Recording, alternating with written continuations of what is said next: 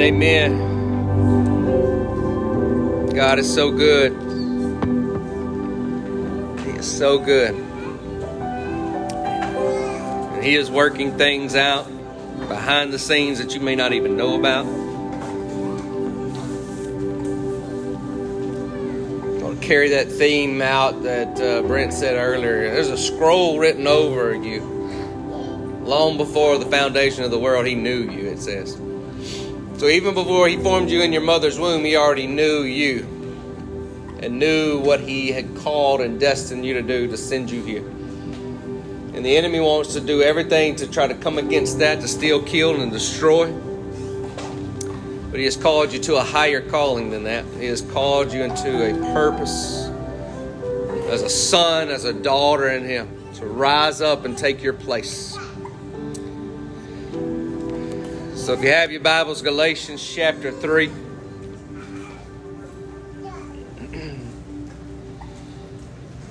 Galatians chapter 3, beginning in verse 23. We've been looking at what it looks like in that transition between covenants. And then when we looked at those covenants and how that is to transition us into sons. And we looked at the fact that as Abraham and those descendants looked like infants, right? And then we looked at the schoolmaster coming in like the law with Moses and those generations to come. But then Jesus and His covenant shows us that we are coming into sonship, to rise up, right? Because if you're a schoolboy, right, and the schoolmaster is still on you, then you have not come into your full status as a son. And so Jesus comes and He puts Himself inside of us and us inside of Him so that we become sons of God, children of God, so that we can rise up and then take our place in the land. And so Galatians chapter 3, beginning with verse 23, Paul tells us this. Listen to this. So until the revelation of faith for salvation was released, the law was a jailer, holding us as prisoners under lock and key until the faith which was destined to be revealed would set us free. The law was our guardian until Christ came. Why? So that we would be saved by faith. But now that faith has come, we are no longer under the guardian of the law. Why? Because you're coming into a sonship. You're not coming in as a student anymore, right?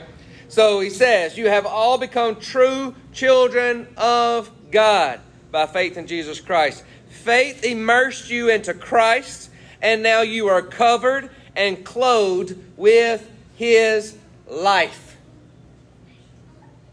Think about that. Like you were so much in Him that He has now clothed you with Himself. Right? The illustration that I like to use. If you're a cup of water, and you're standing at the ocean, and they pour you as a cup of water into that ocean. That's you in Christ. Because you can't say tomorrow, well, I don't want to be in this ocean anymore. Put me back in that cup of water. How are they going to distinguish which was you? They're not. That's how ingrained you are into Him.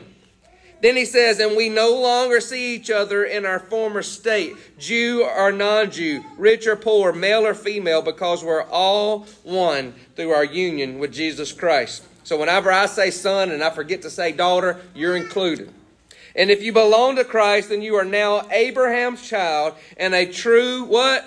Heir of all His blessings because of the promise God made to Abraham. A true heir means that it is yours.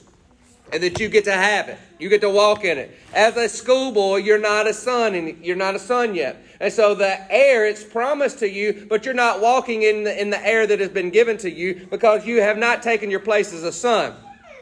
So when you come into a place of sonship, you get to now walk in the heir that was yours, the promise that was yours. And so often we're still striving between grace and law. We've been looking at that. And we strive between those two aspects, and when we're mixing those two, it's blasphemy. Right? I mean, I would dare say this. You got a lot of people right now concerned about, well, if I get the vaccine or not. Well, now we've moved on past that to now in some countries you can get this little chip, looks like about the size of a grain of rice. And you can get all your records put on it. That way when you just walk through, you can even go swipe your hand and pay. And we're saying, I don't want the mark of the beast. I want to take it to a new level today. Some of us are already walking with that mark, and this is why. The mark of the beast is the Antichrist. And to say that Christ has not come into me and made me a new creation, that is Antichrist. For me to walk around and say, I'm still just a poor, pitiful sinner saved by grace, that is the Antichrist.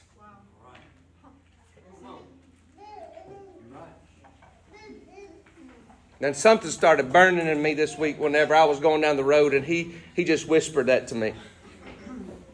And he said, quit worrying about what you're putting in your hand. Most of us are already walking in it.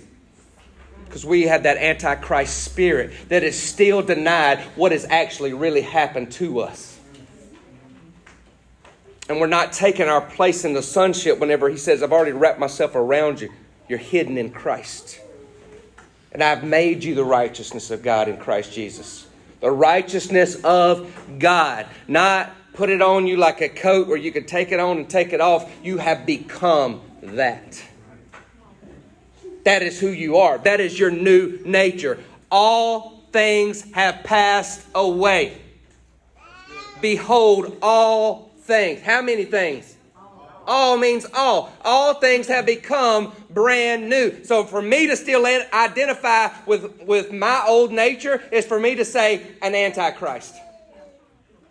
Because I am denying the fact of what Jesus Christ has done in my life. And that's why Galatians starts off in chapter 3, which we're in the end of chapter 3. But that's why he starts off at the beginning of chapter 3. And he says, who has bewitched you? Meaning for you to walk around and do and to say things like that is to say you're of the devil. Because you have been bewitched. He says no longer.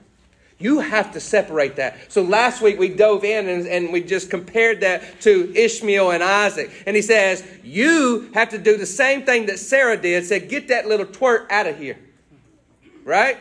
That little annoying little boy who was mocking my boy. Get him out, Abraham. I've had enough. I'm fed up with it. And you have to get to a place in your life where you're fed up with not living in Christ and you're playing games back and forth, law and grace, going to church, and we're thinking we're doing something because we come to church or we're going to church or we're a member of a church or we're a member of a denomination and we're still not sons. We're playing games. And he's saying, I need you to come into that place where you're tired of that and you kick Ishmael out to camp. And you've got to come to a place to where I will be an heir. And that heir begins to walk as an heir. Where? In heaven one day? No, right now. As David said, I believed I would see the goodness of the Lord in the land of the living. If it had not been for that, I would have given up already. And most of us are sitting on pews and have given up already because we do not believe that message. We just believe we got saved, we got our ticket stamped, and then we'll see you in the sweet by and by. Turn with me to Colossians 1. Colossians chapter 1, beginning with verse 15. Colossians chapter 1, verse 15. He is the divine portrait. Who is he talking about? He. Christ, the true likeness of the invisible God, and the firstborn heir of all creation. For in him was created the universe of things, both in the heavenly realm and on the earth. All that is seen and all that is unseen. Every seat of power, every realm of government, every principality, every authority, it all exists through him and for his purpose. He existed before anything was made, and now everything finds completion where? In him. Everything finds its what? Completion. It's completion. You want to know what you're supposed to look like? Look at Christ. You want to know what you're supposed to look like in this world? And I'm not talking about get a little WWJD bracelet that we all wore back in the 90s or whenever that was. Yeah, it was 90s because I was in high school. And I had about 4 or 5 of them, like every color. All the way down my arm, just walking around. Not looking like him, but I sure had that little scripture thing on there. WWJD.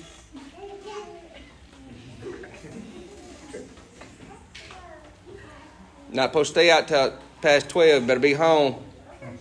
WWJD. Right? And we would ask that question, WWJD, what's going on? But we're still missing it. It wasn't what would Jesus do. He's in you. What did he show you to become? Not just talking about rules and regulations like WWJD. Would Jesus be smoking a cigar right now? WWJD, would he be cussing right now? Wasn't talking about another list of rules. Like, would Jesus do that, then make that a rule? He wasn't saying make another set of rules. He was saying he becomes you and you become him. You are one. Does that make sense? So then he says, he existed before anything was made, and now everything finds completion in him. He is the head of his body, which is the church, and since he is the beginning and the firstborn heir, he is the what? Firstborn heir. Are you heirs? Didn't we just read that you are heirs? So if you want to know what to walk in sonship and to walk as your heir has already been given to you, then you need to look at Christ. Right? We just read in Galatians chapter 3, you are those children and you are those heirs. He is the firstborn of those heirs. So therefore, you just walk as he walked. You just have what he has. Right? He is the firstborn heir in resurrection. He is the most exalted one, holding first place in everything. For God is satisfied to have all his fullness dwelling in Christ. So if he is satisfied with all his fullness dwelling in Christ, what did he do? He put all his fullness in you. But yet we still walk around and say, I'm just a poor, pitiful sinner. You see why I'm saying that's an Antichrist spirit? He don't want you to know who you are. The enemy would, he doesn't want you to know who you are. He doesn't want you to walk in that. He has no authority. It's been stripped. So what he has to do, he has to lie to you so you believe the lie. Which then empowers the liar. And he's trying to get you a place to where you see all his fullness dwelling in Christ, and now Christ dwelling in you, all the fullness is in you. And by the blood of his cross, everything in heaven and earth is brought back to himself. Now look at this. Back to its original intent. You want to know what it was supposed to look like in the garden from that point on? Look at Christ. To its original intent. Restored to innocence again. Its original intent in the garden. We don't run around constantly saying, how many souls you save? We got to win souls, brother. We got to win souls, brother. We got to win souls, brother. I'm not taking away from salvation. But you know that didn't even become a common thread of we got to win souls, brother, until the 1800s with D.L. Moody. The first century church would have been like, what are you talking about? You got to go win souls. The whole first century church, what we see is a desire to know him intimately and to bestow that on this earth. You know what we see in Genesis 1 and 2? To know him intimately and bestow it on this earth. And in that process, souls are radically changed. They are. But this is not a group of people selling fire insurance and say, we got another one. We got another one. And then we still see no change. But it's Christ in me, the hope of glory put in me. The sons of God will rise up and take their place. Go with me to Genesis chapter 11. Genesis chapter 11. This is the Passion version of Genesis chapter 11. I'm going to begin reading in verse 27. But my purpose that I want you to see today is the purpose of why we are to become sons. Why we don't just sit on the pew and wait one day for us to go to heaven. Like, what is our purpose here for, right? And I want you to see why I'm so heavily strong over these past few weeks over covenant, and then for you to see that you are a son. And I'm probably not going to get off this message for a long, long time. I've been on it for 3 years. Now, I just use different verses, but I still come back to Same central idea. Right? And so I want you to see the importance since the beginning of what you're supposed to do. He says, now you have come back in Christ to its original intent, to the way it was supposed to be from the very beginning. This is what it was supposed to be. So go to Genesis chapter 11 in verse 27. It says, here's the descendants of Terah. Now Terah was the father of Abram. So let's just rewind a little bit more. I'm not going to go back and read it, but just to recap. We're coming from, this passage of Scripture is like the next passage of Scripture after the Tower of Babel, and they've all been scattered, right? And so at the scattering, you go back to three families. Noah, whenever the earth was flooded, Noah's reestablishing the earth again, right? And so you have Noah with his three sons. And he has Ham, he has Shem, and Japheth, right? And so up to this point, it's been going through the genealogy of the other two. Okay? But here, we're going through the genealogy of Shem's descendants. And Shem's descendants all the way down, it gets to Terah. And then the Bible just starts zooming in on this family. Right? So that's where we're picking up. Here are the descendants of Terah, who was the father of Abram, Nahor, and Haran. And Haran was the father of Lot. Haran preceded his father Terah in death in the land of his birth in the Chaldean city of Ur. The brothers Abram and Nahor were both married. Abram's wife was Sarai. Nahor married the daughter of his deceased brother Haran. Her name was Milcah, and her sister was Iscah. Now Sarai was barren and childless. Terah took his son Abram, his grandson Lot, the son of Haran, and his daughter-in-law Sarai, his son Abram's wife, and they all departed together for the Chaldean city of Ur, to go into the land of what? Canaan. But when they journeyed as far as Haran, they settled there, and Terah lived 205 years and died in Haran. Haran was the name of his son. And he doesn't move past, he can't get past what has happened to his son. You see that? He stops where? And dies. Where does he die? In the land of what? What? Haran, right? He couldn't finish. He couldn't finish as a father. He couldn't get over what was lost in his son.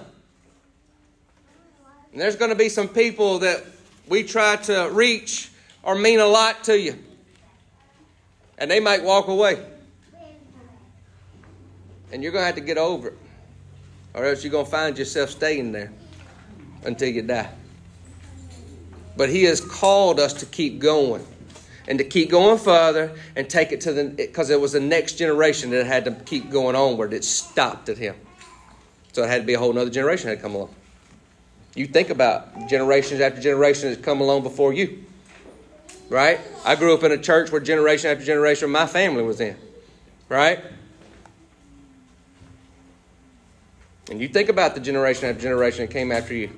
And now it's your turn. And are you going to leave it to the next generation, or are you going to move onward? You got a choice to make. You got to pick up and you got to move forward. You see what I'm saying? You've got to keep moving. He's called us for a higher calling, right? The promised land is not in heaven.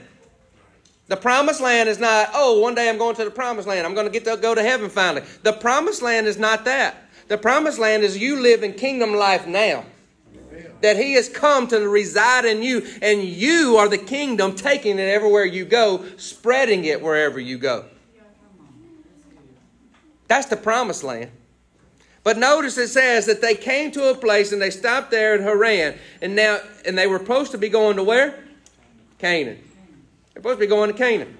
Now Yahweh said to Abram, leave it all behind. Your native land, your people, your father's household, and go to the land I will show you. Follow me, and I will make you into a great nation. That great nation means many, many generations. And I will exceedingly bless and prosper you, and I will make you famous. Again, talking about generations after generations, so that you will be a tremendous source of blessing to others. I will bless all who bless you and curse all who curse you, and through you all the families of the earth will be blessed. So Abram obeyed Yahweh and left, and Lot went with him. Now listen to Dr. Simmons' footnotes about go yourself and leave all behind. He says, go yourself is a Hebrew play on words. The implication is that although Abram must undergo a traumatic departure from his native land, I'm just going to stop right there because this is personal to me. God asked me about three and a half years ago to leave everything I knew. I'm talking about I could go to the church that I just came from and I could do it blindfolded. Want to know why? Because I grew up there. I knew everybody. I knew their faults and I knew their good things. I knew who was against me and I knew who was for me. And I knew every aspect of every little detail of how that place operated. Everything. And God said, pick up your stuff and let's go. In a meeting one evening with a bunch of deacons, when we're supposed to be talking about something else, he whispered to me, did you see me turn around and look at you while we were praying a while ago? You know why I did that? Twice this week, I felt a hand on that same shoulder and I turned around and nobody was there. And God showed me some stuff this week through that. But we're not going to go there. I just thought that was cool. I'll go and I want to tell you before I forgot. But he said, leave everything that you've ever known. Everything. And when I left, I felt lost. I ain't gonna lie. I felt lost because it was everything I knew. Like I didn't have to think about what I was doing from week to week because it was so ingrained in me. I didn't have to think about it. I just did it. Like that was just me, right? And when he says leave everything, I didn't know what to do with myself. Like what do I do now? Like I don't know. Like I did not know what to do. And you know what he did? He had to take me to a place of intimacy. To start learning that I was a son. So then he could raise me up as a son.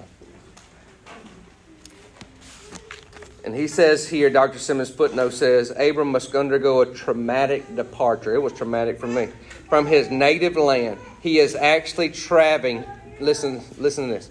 He is actually traveling not to leave from himself. He is actually traveling to find his more authentic self.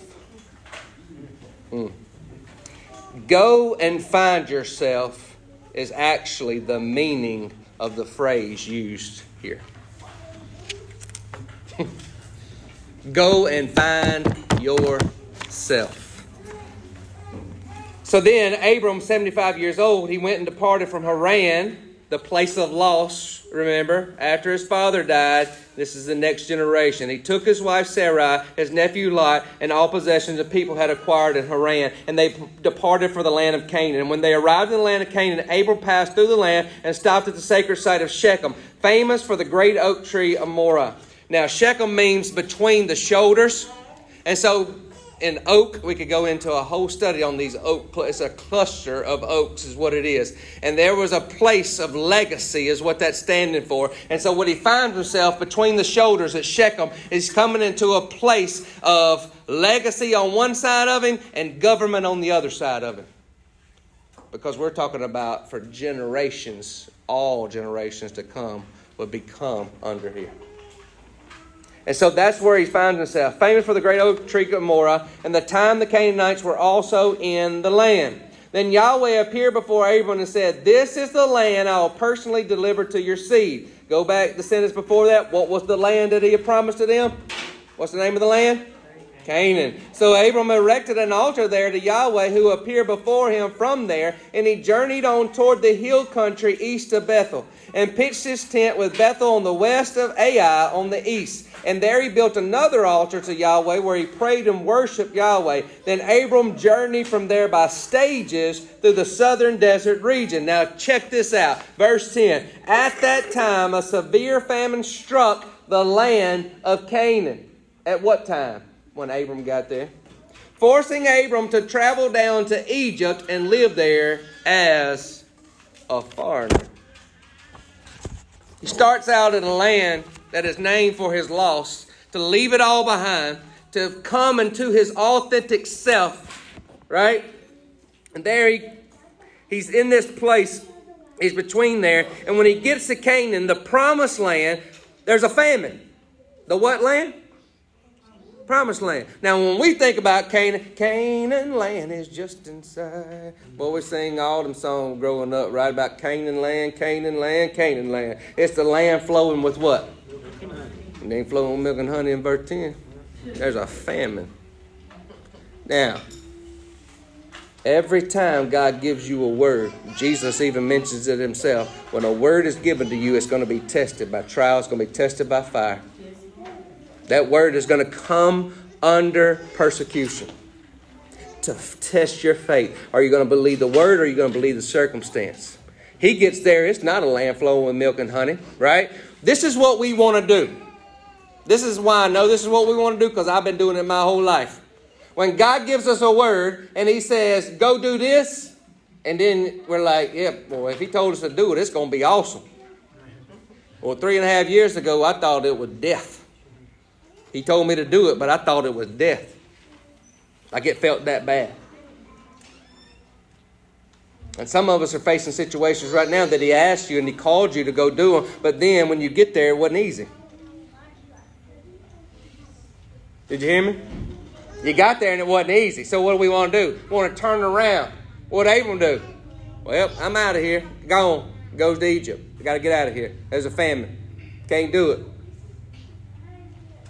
You know why? Because Abram still don't know who he is yet.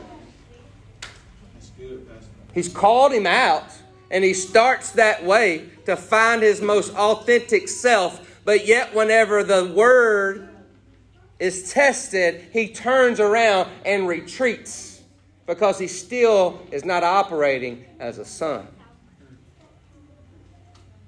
He still wants to operate in his old self, in his self that he does not know who he is yet.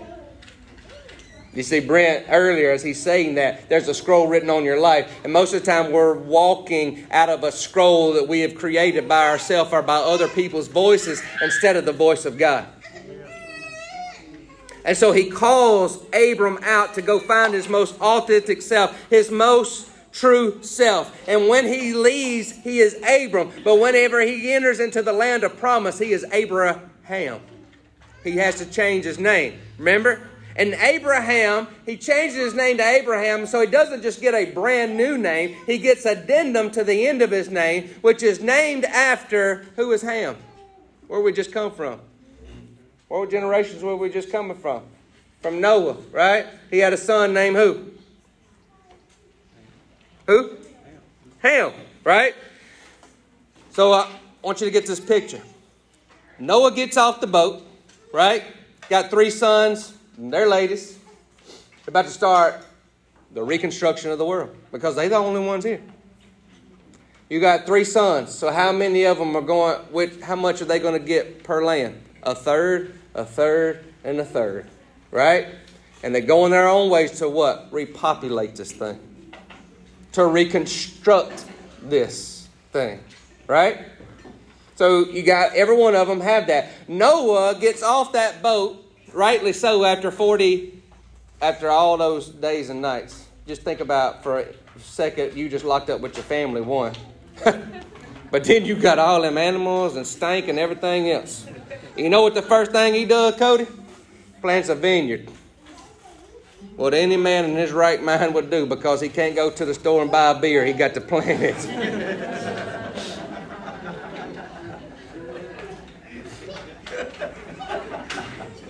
Now, he still got a ways to wait. But he gets that vineyard, and you know what the Bible says he does? All that was a little too much, so he had a little too much. And he gets drunk. Then he finds out that Ham done something to him. We're not going to get into it all with the little kids in this room, but there was something done up to him that he violated Noah, his father. Till he turns around when he realizes and he sobers up and he realizes what has happened. He looks at Ham and he says, "Cursed be Canaan." One generation's compromise comes the next generation's captivity. Do you hear me? One generation's compromise comes the next generation's captivity. That's why we have to make sure we're operating in the generation that he's called us to be. It doesn't say cursed be Ham. It says cursed be Canaan. So before Canaan was a land, Canaan was a man. And he was cursed. And then it became a land that was cursed. And he sends Abraham to that cursed land to do what? Redeem the land. So he changed his name to Abraham. Because I'm sending you there to redeem the land. When he goes as Abram, he flees. When he stays as Abraham, it becomes the promised land. It wasn't easy. We see from generation to generation after that, even up to Moses, they're still trying to occupy the promised land. And there are even things after Moses. Joshua leads the battle of Jericho. That's in Canaan. Okay? So you still got generation after generation. But he has to come into a place of sonship where he realizes this is what he's called me to do. And this is to become the promised land. It wasn't that, everything's going to be fine and dandy when I get there. Right? And so many of us give up because we have opposition. And we think, well, this must not be where God wanted me because it's not the promised land that he promised me. It's not the easy thing that he promised me. It's all supposed to be easy. It's all supposed to be easy. And he said, no. Like I'm taking you there because you are a son. And I've renamed you and I've called you out of darkness and I've placed you into my marvelous light so that you go to the land that is cursed so that it is redeemed from the curse. But we don't even know who we are, so we can't redeem anything if we don't know who we are. We can't. So think about it. Isn't this set up in another familiar way? You got a third with Shem. You got a third with Japheth. And then you got a third with Ham. And he's coming to redeem the one that is cursed. Right? He's coming to redeem the one that is cursed. Now heaven, before they even created this world, was set up. Father, Son, Holy Spirit. And they set up a hierarchy in that order. A governmental system that was set up by 3 archangels. Lucifer, Gabriel, and Michael. A third were messengers. A third were warriors. And a third were worshipers. And when he says, I saw Satan fall like lightning and a third of heaven with him, that would have been the third that would have been under his legion. That would have been the worshipers falling. And what does he do in the garden? He places 2 worshipers in the garden to say, I want to redeem the curse of this land by planting 2 intimate allies with me right here in this place. 2 intimate beings who are going to worship. And in worship and intimacy, we're going to spread that all over the earth. You see, that is our first call, is to worship and intimacy. Not just up here singing. Like this is just a form of worship. Worship, you want to get down to what really worship is. That's where you spend your time, your money, your energy, your resources. That's what you want to know if you really want to know what you're worshiping. And he wants to restore the worshipers. You see, it's a lot easier for us as believers. It's a lot easier for us as believers to give a message to somebody, send a message to somebody. It's a lot easier for us to want a war and to fight for a cause. But it's a lot harder to get alone by yourself and get intimate. You know why? Because the enemy knows. The enemy knows what he wants to restore in the earth. We don't know who we are. We don't know who we are. So Abram, he's not just getting away from all he knew. It says, Dr. Simmons says, he is coming into his real self. He is coming into Abraham, a family that misidentified him as Abram. Now God wants to call out and call him to his real self, Abraham. Think about this. He is not just leaving it all behind. If he is finding his real self, then he was misidentified this whole time as Abram. And some of us have come from families.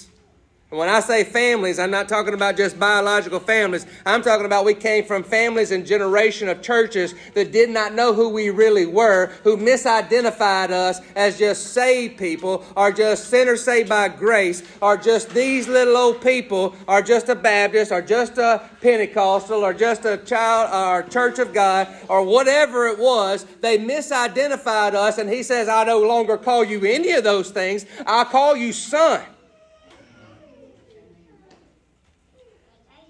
So he no longer calls us what we were misidentified with, whether it was biological or whether it was by church family. But he now calls you son, for you to come into sonship. So go with me to Romans chapter 8.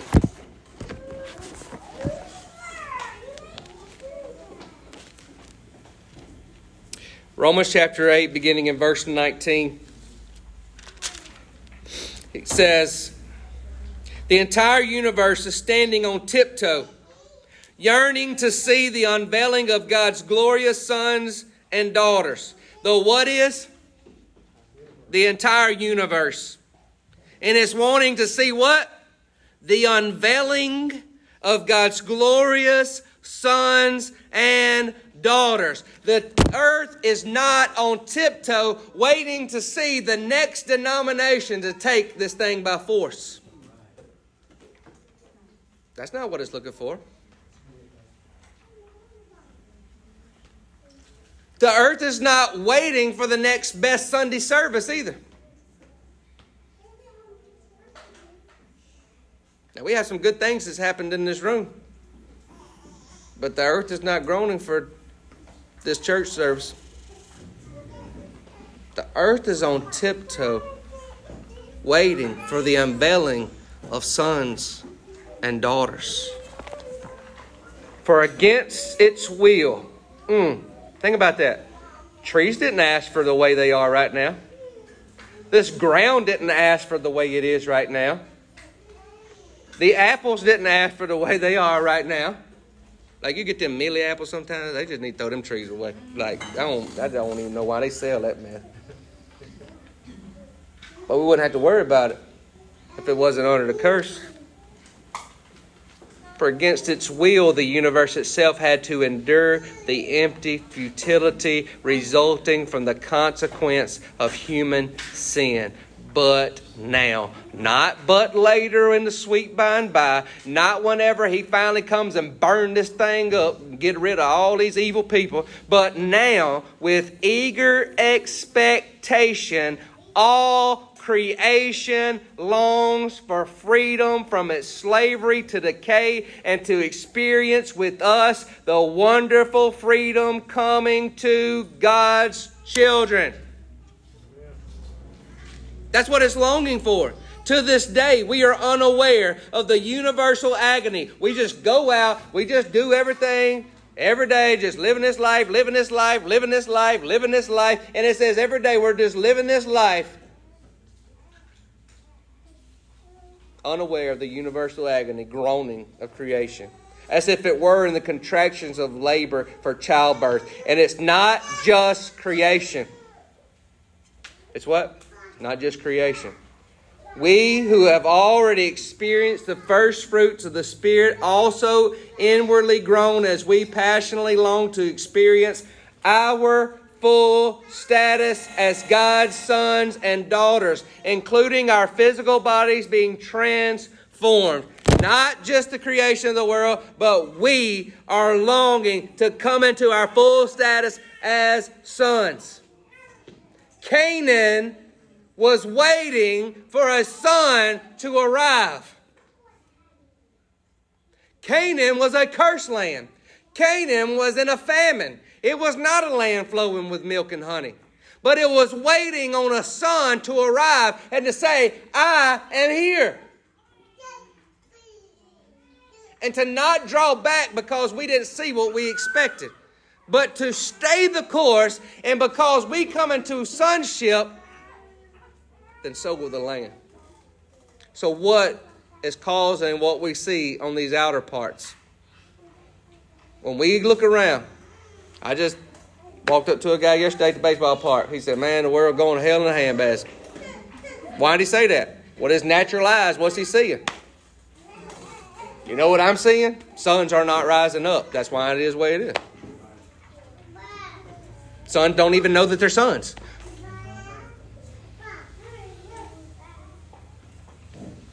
Don't even know. Brian, that next verse says, Go ahead. "For this is the hope of our salvation." Yeah. I don't know if you were going to read that. Yeah, I was going to finish that whole next paragraph, but yeah. Yeah. So you think about that. You think about that. Like, it's groaning. Like, do we even understand what that means? Because it says that they didn't have no choice. Like Canaan. I just want you to get that picture in your mind. Canaan. They didn't have a choice. Noah said, "Cursed be Canaan." It was cursed. And the land has been cursed since sin entered the world. Right? I'll curse this land with what? You'll have to work for it. You'll have to strive for it. Thorns, thistles, all those kinds of things. The land is cursed. He took the curse upon him. What did he do? What was on his head? The crown of what?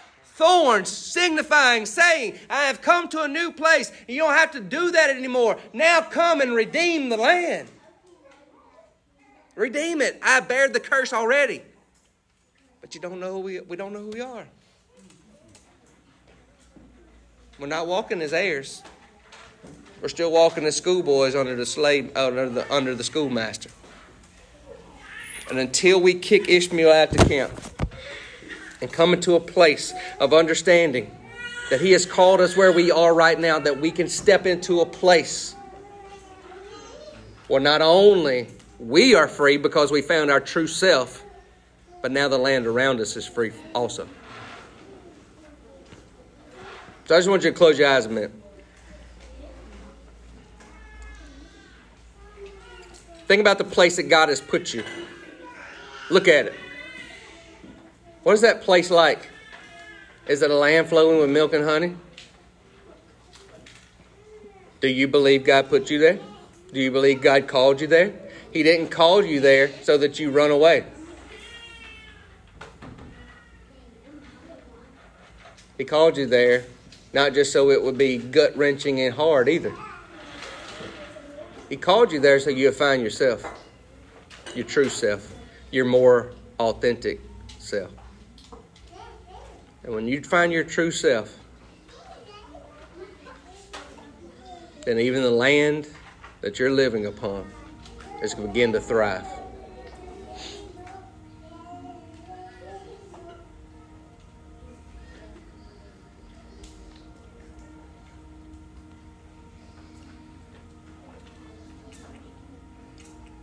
Just come into a place where you just begin. Let's just start off small. Just start off small and just begin to, I want you to think about this. Just begin to thank Him. Thank Him that He's called you out of darkness.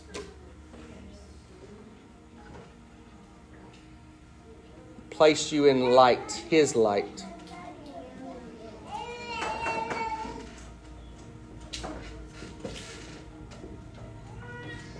And He is calling you to find your authentic self, a child of God.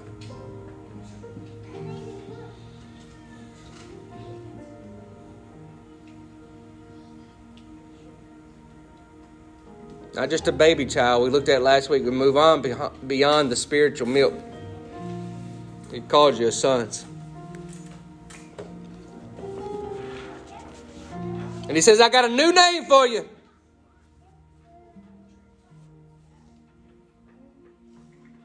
That new name is called Beloved. Every time, the 2 times that we see it, when Jesus comes up out of the water, the heavens are open, and God says, this is my beloved Son in whom I am well pleased. How many miracles had He done at that moment? 0. In perfect intimacy with His Son. This is my beloved Son. The next time we see that is the transfiguration just before the crucifixion. And at the transfiguration, he says, listen to him. This is my beloved Son. And you, Paul says, now have been placed into the beloved. He gave you a new identity. No longer does he call you by your physical name. He calls you beloved. Yeah, but you don't know what I... Hush that. There's no condemning voice. There's no accusing voice anymore. So every time that voice wants to rise up, you just say, shut up, voice. Just shut up. Kick Ishmael out the camp.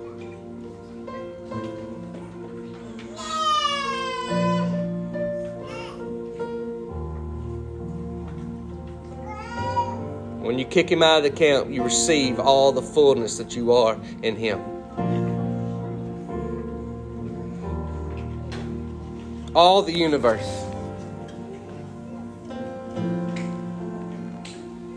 For this hope of our salvation, but hope means that we must trust and wait for what is still unseen. For why would we need a hope for something we already have? So because our hope is set on what is yet to be seen, we patiently keep on waiting for its fulfillment.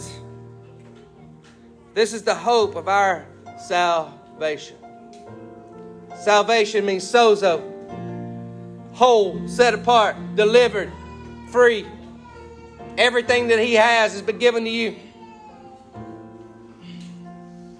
When you come into that place of understanding that, you come into sonship.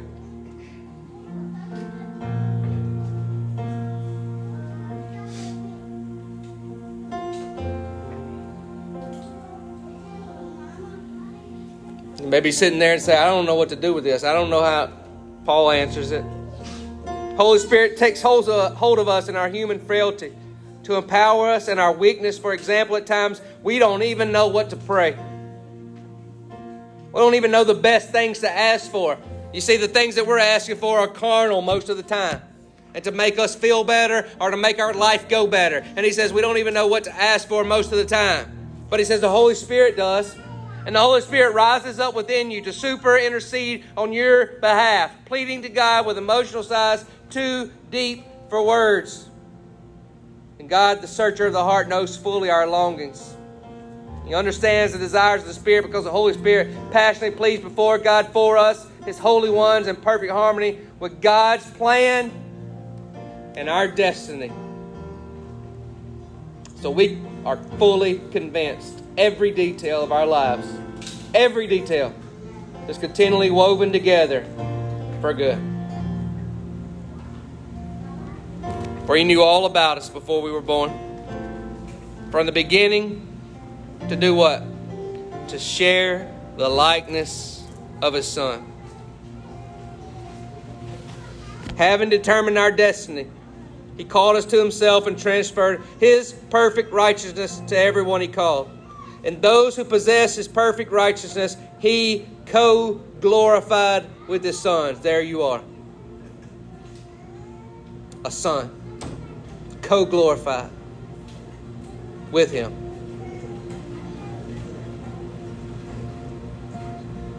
No longer does He call you servant, nor did He abandon you as orphans. But He put His Spirit in you so that you cry out, Abba, Father. And from a place of intimacy, He brings you into a place of sonship. So that when you come into a place of sonship, the world comes into alignment as it was supposed to be from the very beginning. Just going to worship a minute. Just worship. Because of what He has done. It may be some time that you just need to repent right now. And I'm not saying, oh God, I'm sorry. When I say repent, I mean sit here until you get a renewed mind. Metanoia. A renewed mind that says, I'm not just some poor, pitiful nothing. I'm just a nobody. No, He's made you into the image of His Son.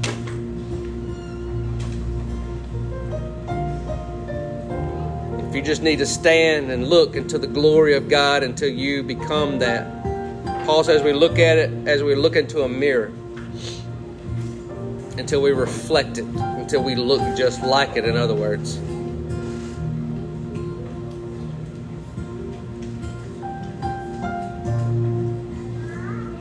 You want to stand. Just want to receive from Him. Just stand with your arms stretched out, receiving everything that He has for you today.